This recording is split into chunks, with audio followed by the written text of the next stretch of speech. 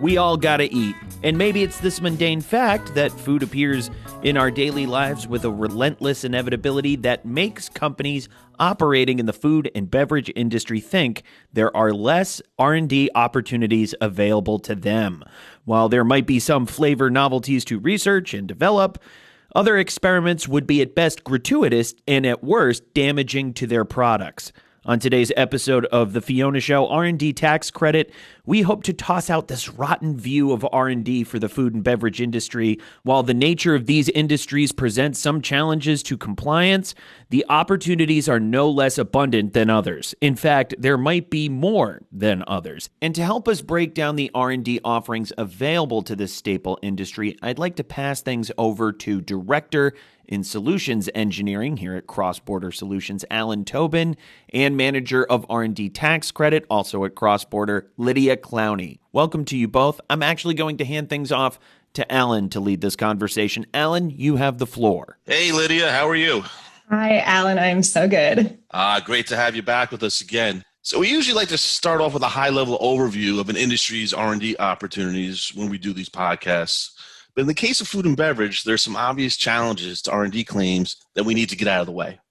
So let's start there. What are the challenges that you see to this industry in terms of R&D tax credit compliance? Yes, absolutely. Well, we're talking about manufacturing, and that's, even though we're talking about food and beverage manufacturing in general is such a rich area for the R&D credit. But there is one part of the Internal Revenue Code, Section 41, that we rely on that says that you're not permitted to take into account for the credit activities that are related to style or taste or cosmetic or seasonal design factors. And so a lot of food and beverage companies look at that and they say, well, everything I'm doing relates to taste. My product is eaten or drank by consumers, and that's what I'm trying to develop or improve here. So how could I be qualified? I must not be. This must be a credit that's for other industries, not for mine. But that's actually a misconception. And so when we get a little bit deeper, we can look at the regulations behind that code section. And in fact, one of the technological in nature aspects that are good for the credit is biological sciences. And biological taste goes along with that. And so if we're talking about how humans taste and perceive flavors, well, at that point, we're actually talking about a hard science and not about the pure aesthetics that are really more of what that statutory exclusion is trying to get at. So we're not just changing a color because, hey, folks like green this year, whereas last year they liked blue. For this, we're talking about creating a new flavor and how will that be perceived within the consumer's mouth. I was going to say, when you get into these specific challenges, especially in an area where people haven't historically claimed R&D, how do you overcome those challenges?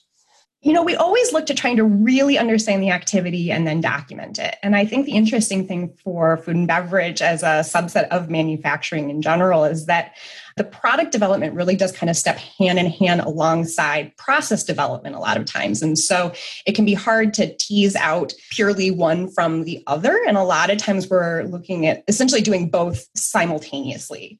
And I think that can be a little bit easier for folks to wrap their heads around when we're looking at how do we do it in addition to what are we doing. That's great. Thank you so much. And, so these challenges are pretty obvious, but they're not quite as insurmountable as the food companies think. So, let's get into some of the R&D projects that a food or beverage industry you can qualify for. And, what are some that come to mind? Sure. Well, I kind of always love to go to breweries as an example. Maybe that's just personal interest, but I think there's also a lot of food out there. But I think about, if we talk about just that pure product development where we're thinking our flavor is going to mean that we can't take a credit for that activity. But making a new beer, a new flavor of a new beer absolutely can be qualified development. And then you get into, well, how are we going to actually make that beer? You think about a lot of breweries will have a setup where they have maybe a small brew pub where they're making kind of test batches, kind of usually they're kind of funky flavors, things they're not sure are really going to resonate with their customer base. And they'll try things out on that smaller equipment just to kind of limit risk and keep things small scale. And when something's really successful, though, then you'll look to starting to produce it on maybe your larger production equipment. And even that, taking something where we know on the small equipment, we really liked this peanut butter stout or, whatever it is. But how do you make that on your production scale equipment?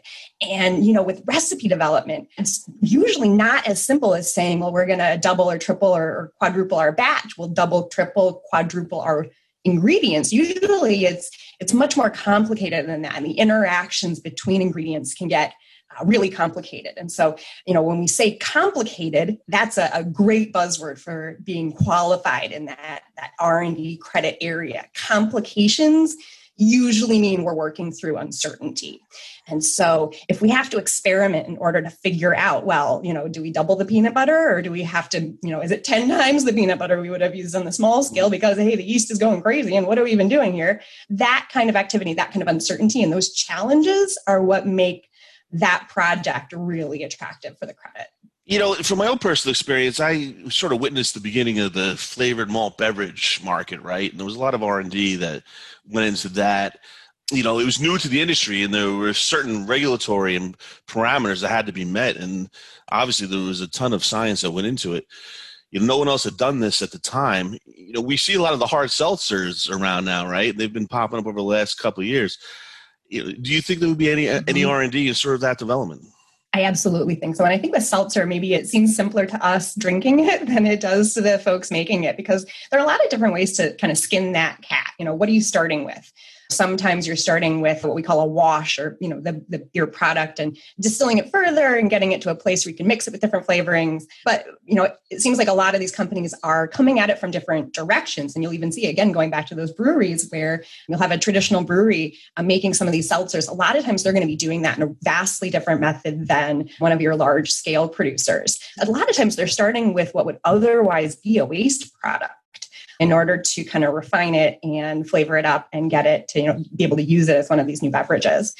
And also another area that we would see, and this maybe particularly with beer, but really with all food manufacturing, is the cleanliness, the sanitation, the hygiene level. Some of these things need to go through and trying to keep everything clean and developing new techniques to do that, to be able to produce some of these products in a really hygienic and, like you say, adhering to regulation manner. That's also going to be an area where that process development, process improvement is going to come into play. That's a great segue, and keep it along the lines of adult beverages. When you talk about winemaking or viniculture, they're always constantly looking at the quality of the grapes or how to prevent the spread of disease that could really destroy their inventory.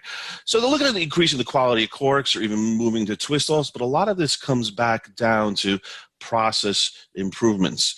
Are there any other areas of process improvements that you see in the food and beverage industry? It's almost infinite. So it's almost even hard to just focus in on one. I guess I'm thinking of touring a factory and these people made frozen garlic breads.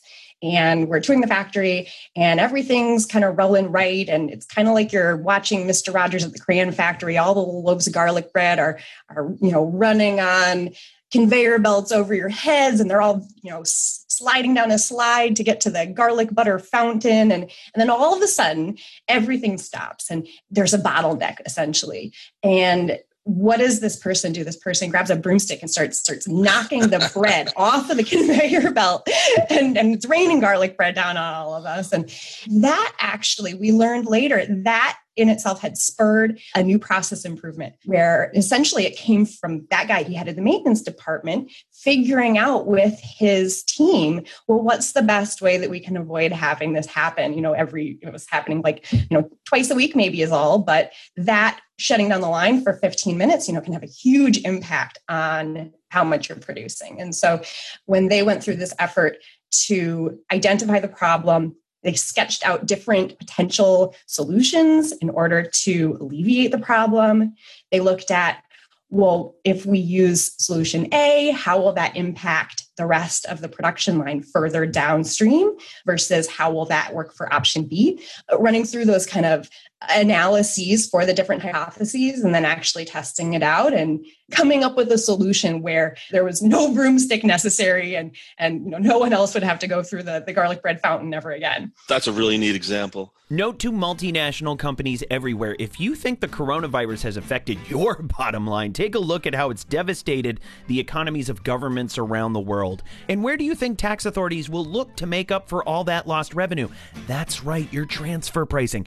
You can't afford to be non-compliant, but then you probably can't afford to pay for an overpriced consultant who bills by the hour either. Oops, sorry, Big Four. We've got the answer. CrossBorder Solutions AI-powered transfer pricing software keeps you in compliance by preparing accurate, hyper-localized reports that protect you from transfer pricing audits, penalties, and adjustments. And our technology is available for one flat fee, a fraction of what you'd pay a big-name consultant. Again, apologies, Big Four.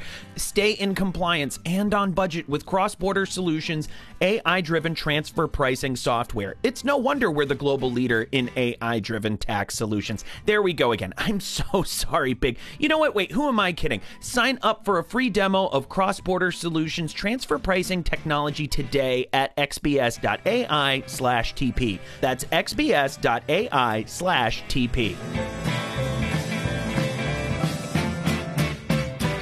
We've talked about new product development. We've talked about process improvements in the production lines. What about other areas that may qualify for the credit that you may not typically think of? What about sustainability efforts? Sustainability is great. Yeah, I think that's a huge one. It's something that companies are doing anyway as even just a marketing effort. And when we're looking at R&D credits, we love looking at what are you already doing where we can get you a little bit of money back.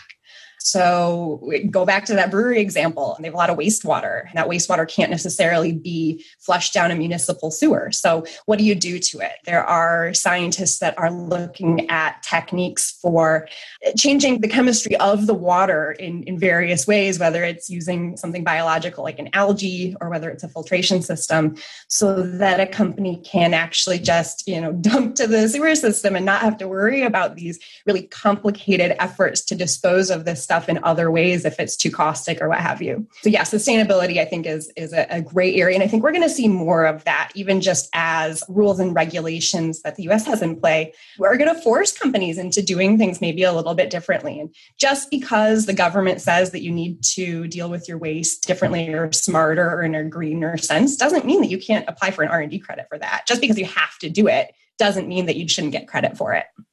I totally agree. That's a great example. And I think that demonstrates that it's not just new product development, not just process improvements that can qualify for the credit in this industry.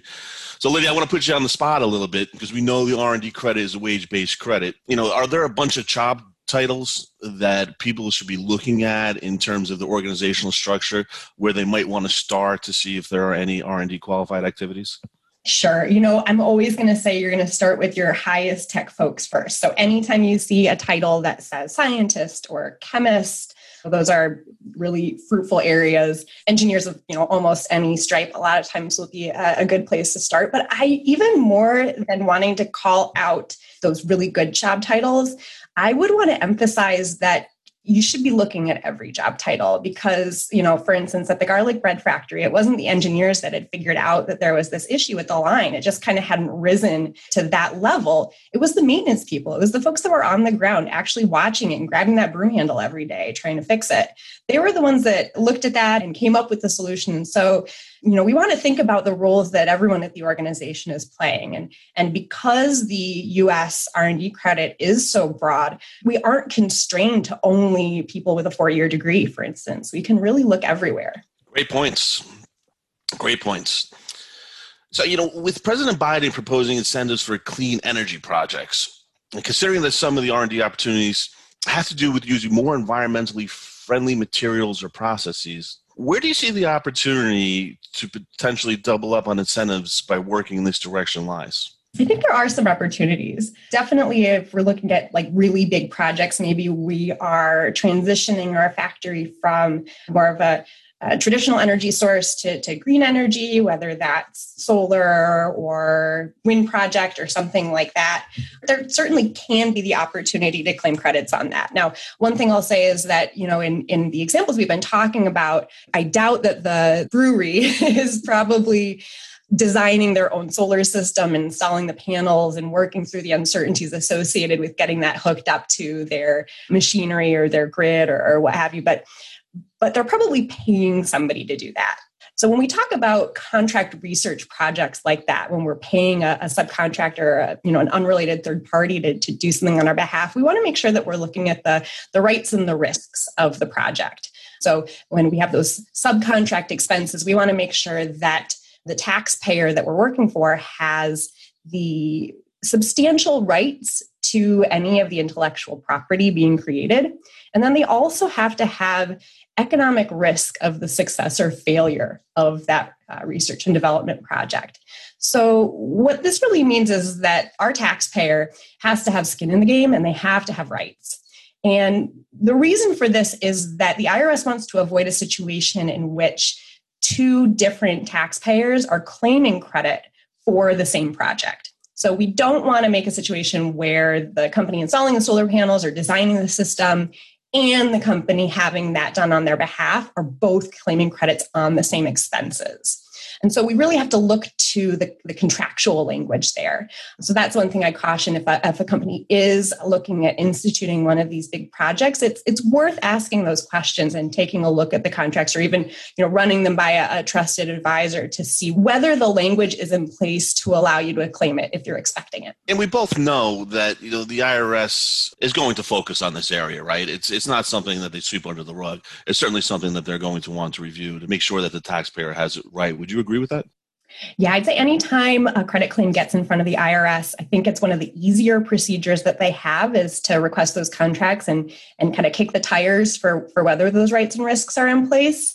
So I would say that's crucial if you're looking to include any of those subcontract expenses to make sure that you have analyzed that contract for those aspects. Hi, I'm Matthew DeMello, and you may know me as the host of the Fiona Show CrossBorder Solutions weekly transfer pricing podcast. And while I love to discuss transfer pricing, this podcast isn't the only place you can hear me doing it. CrossBorder Solutions recently relaunched Transfer Pricing University, a live webinar series where you can learn about modern-day transfer pricing, everything from methodologies to comparables to preparing documentation to meet country-specific regulations. Good stuff, I know. Chief Economist Mimi Song leads the sessions. I just ask the occasional obvious question. Since our program is NASBA certified, you can earn 1 CPE credit for joining each session. Pretty sweet. So what are you waiting for? Join us for Transfer Pricing University Weekly. Classes are free, so now you really have no reason to miss it. Sign up at xps.ai/TPU.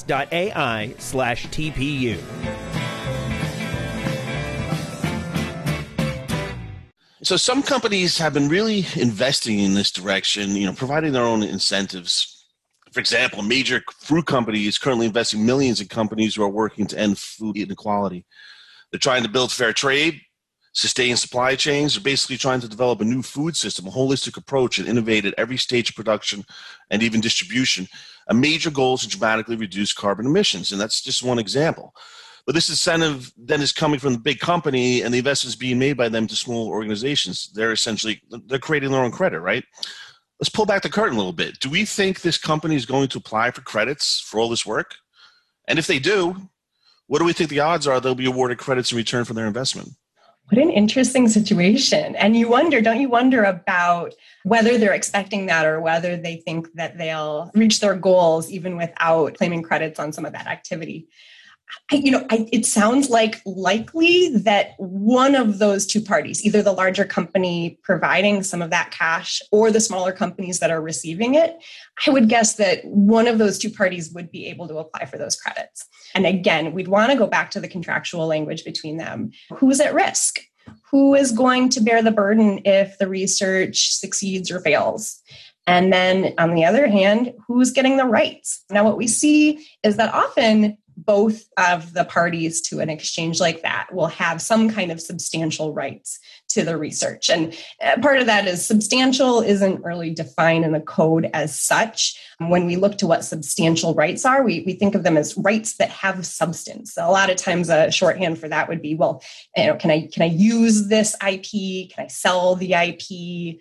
Am I precluded from doing so? Then I probably don't have rights. So a lot of times both parties can have that, but the risk area can be a little bit trickier. So, who is ultimately going to pay out if the research goes south? Who's on the hook there?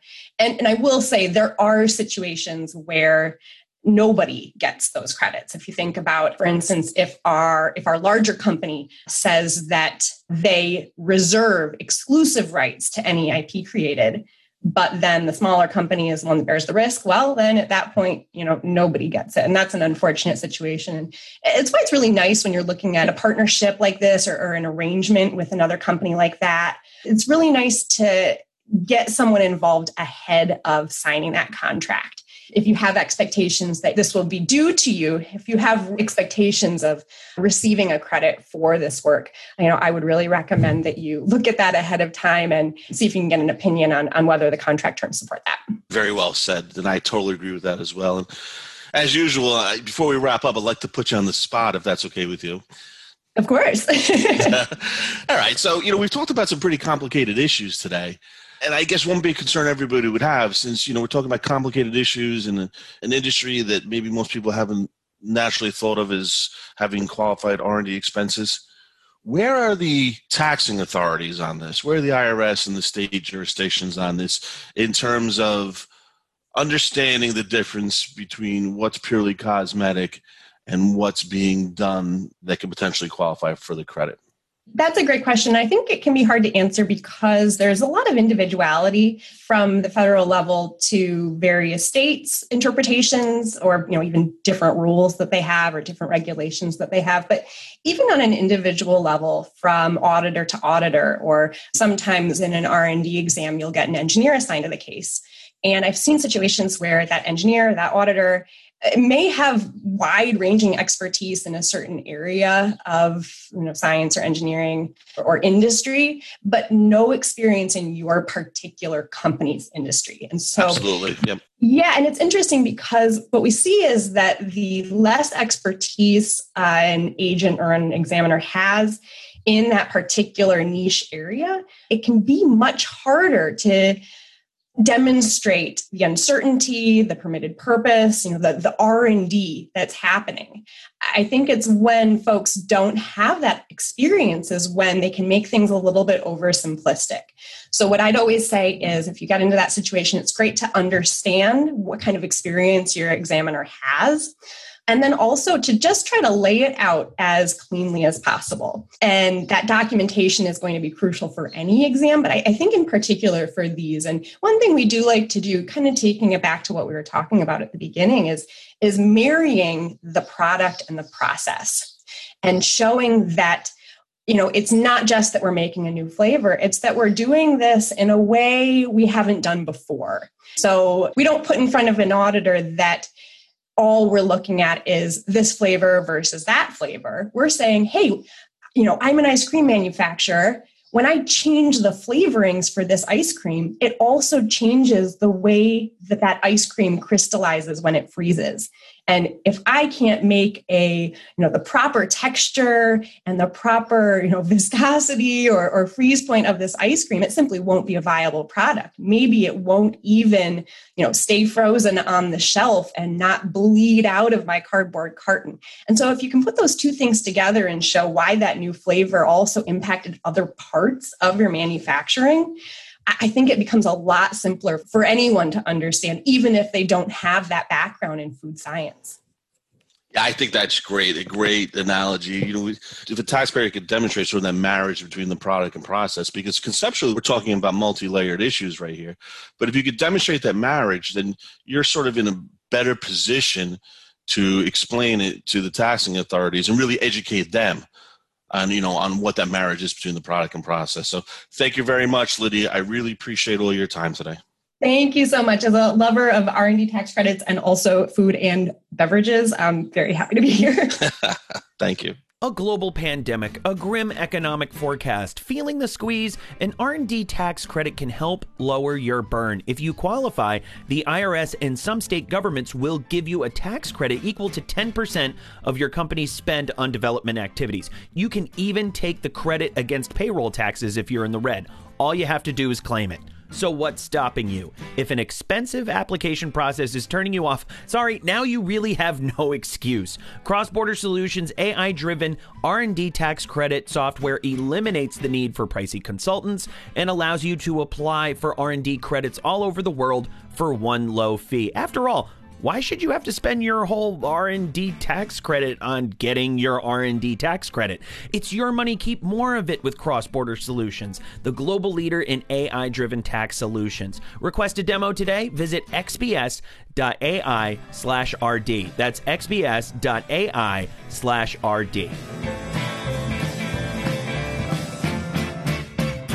Welcome back, everyone. We'd like to thank Lydia, Alan, and everyone at home for joining us today. Don't forget to check out the entire suite of CrossBorder Solutions tax podcasts on Apple Podcasts and Spotify. This podcast was hosted by yours truly, Matthew DeMello. Andrew O'Donnell is our audio producer. Stephen Markow is our associate producer and writes our scripts. We'll catch everyone next time.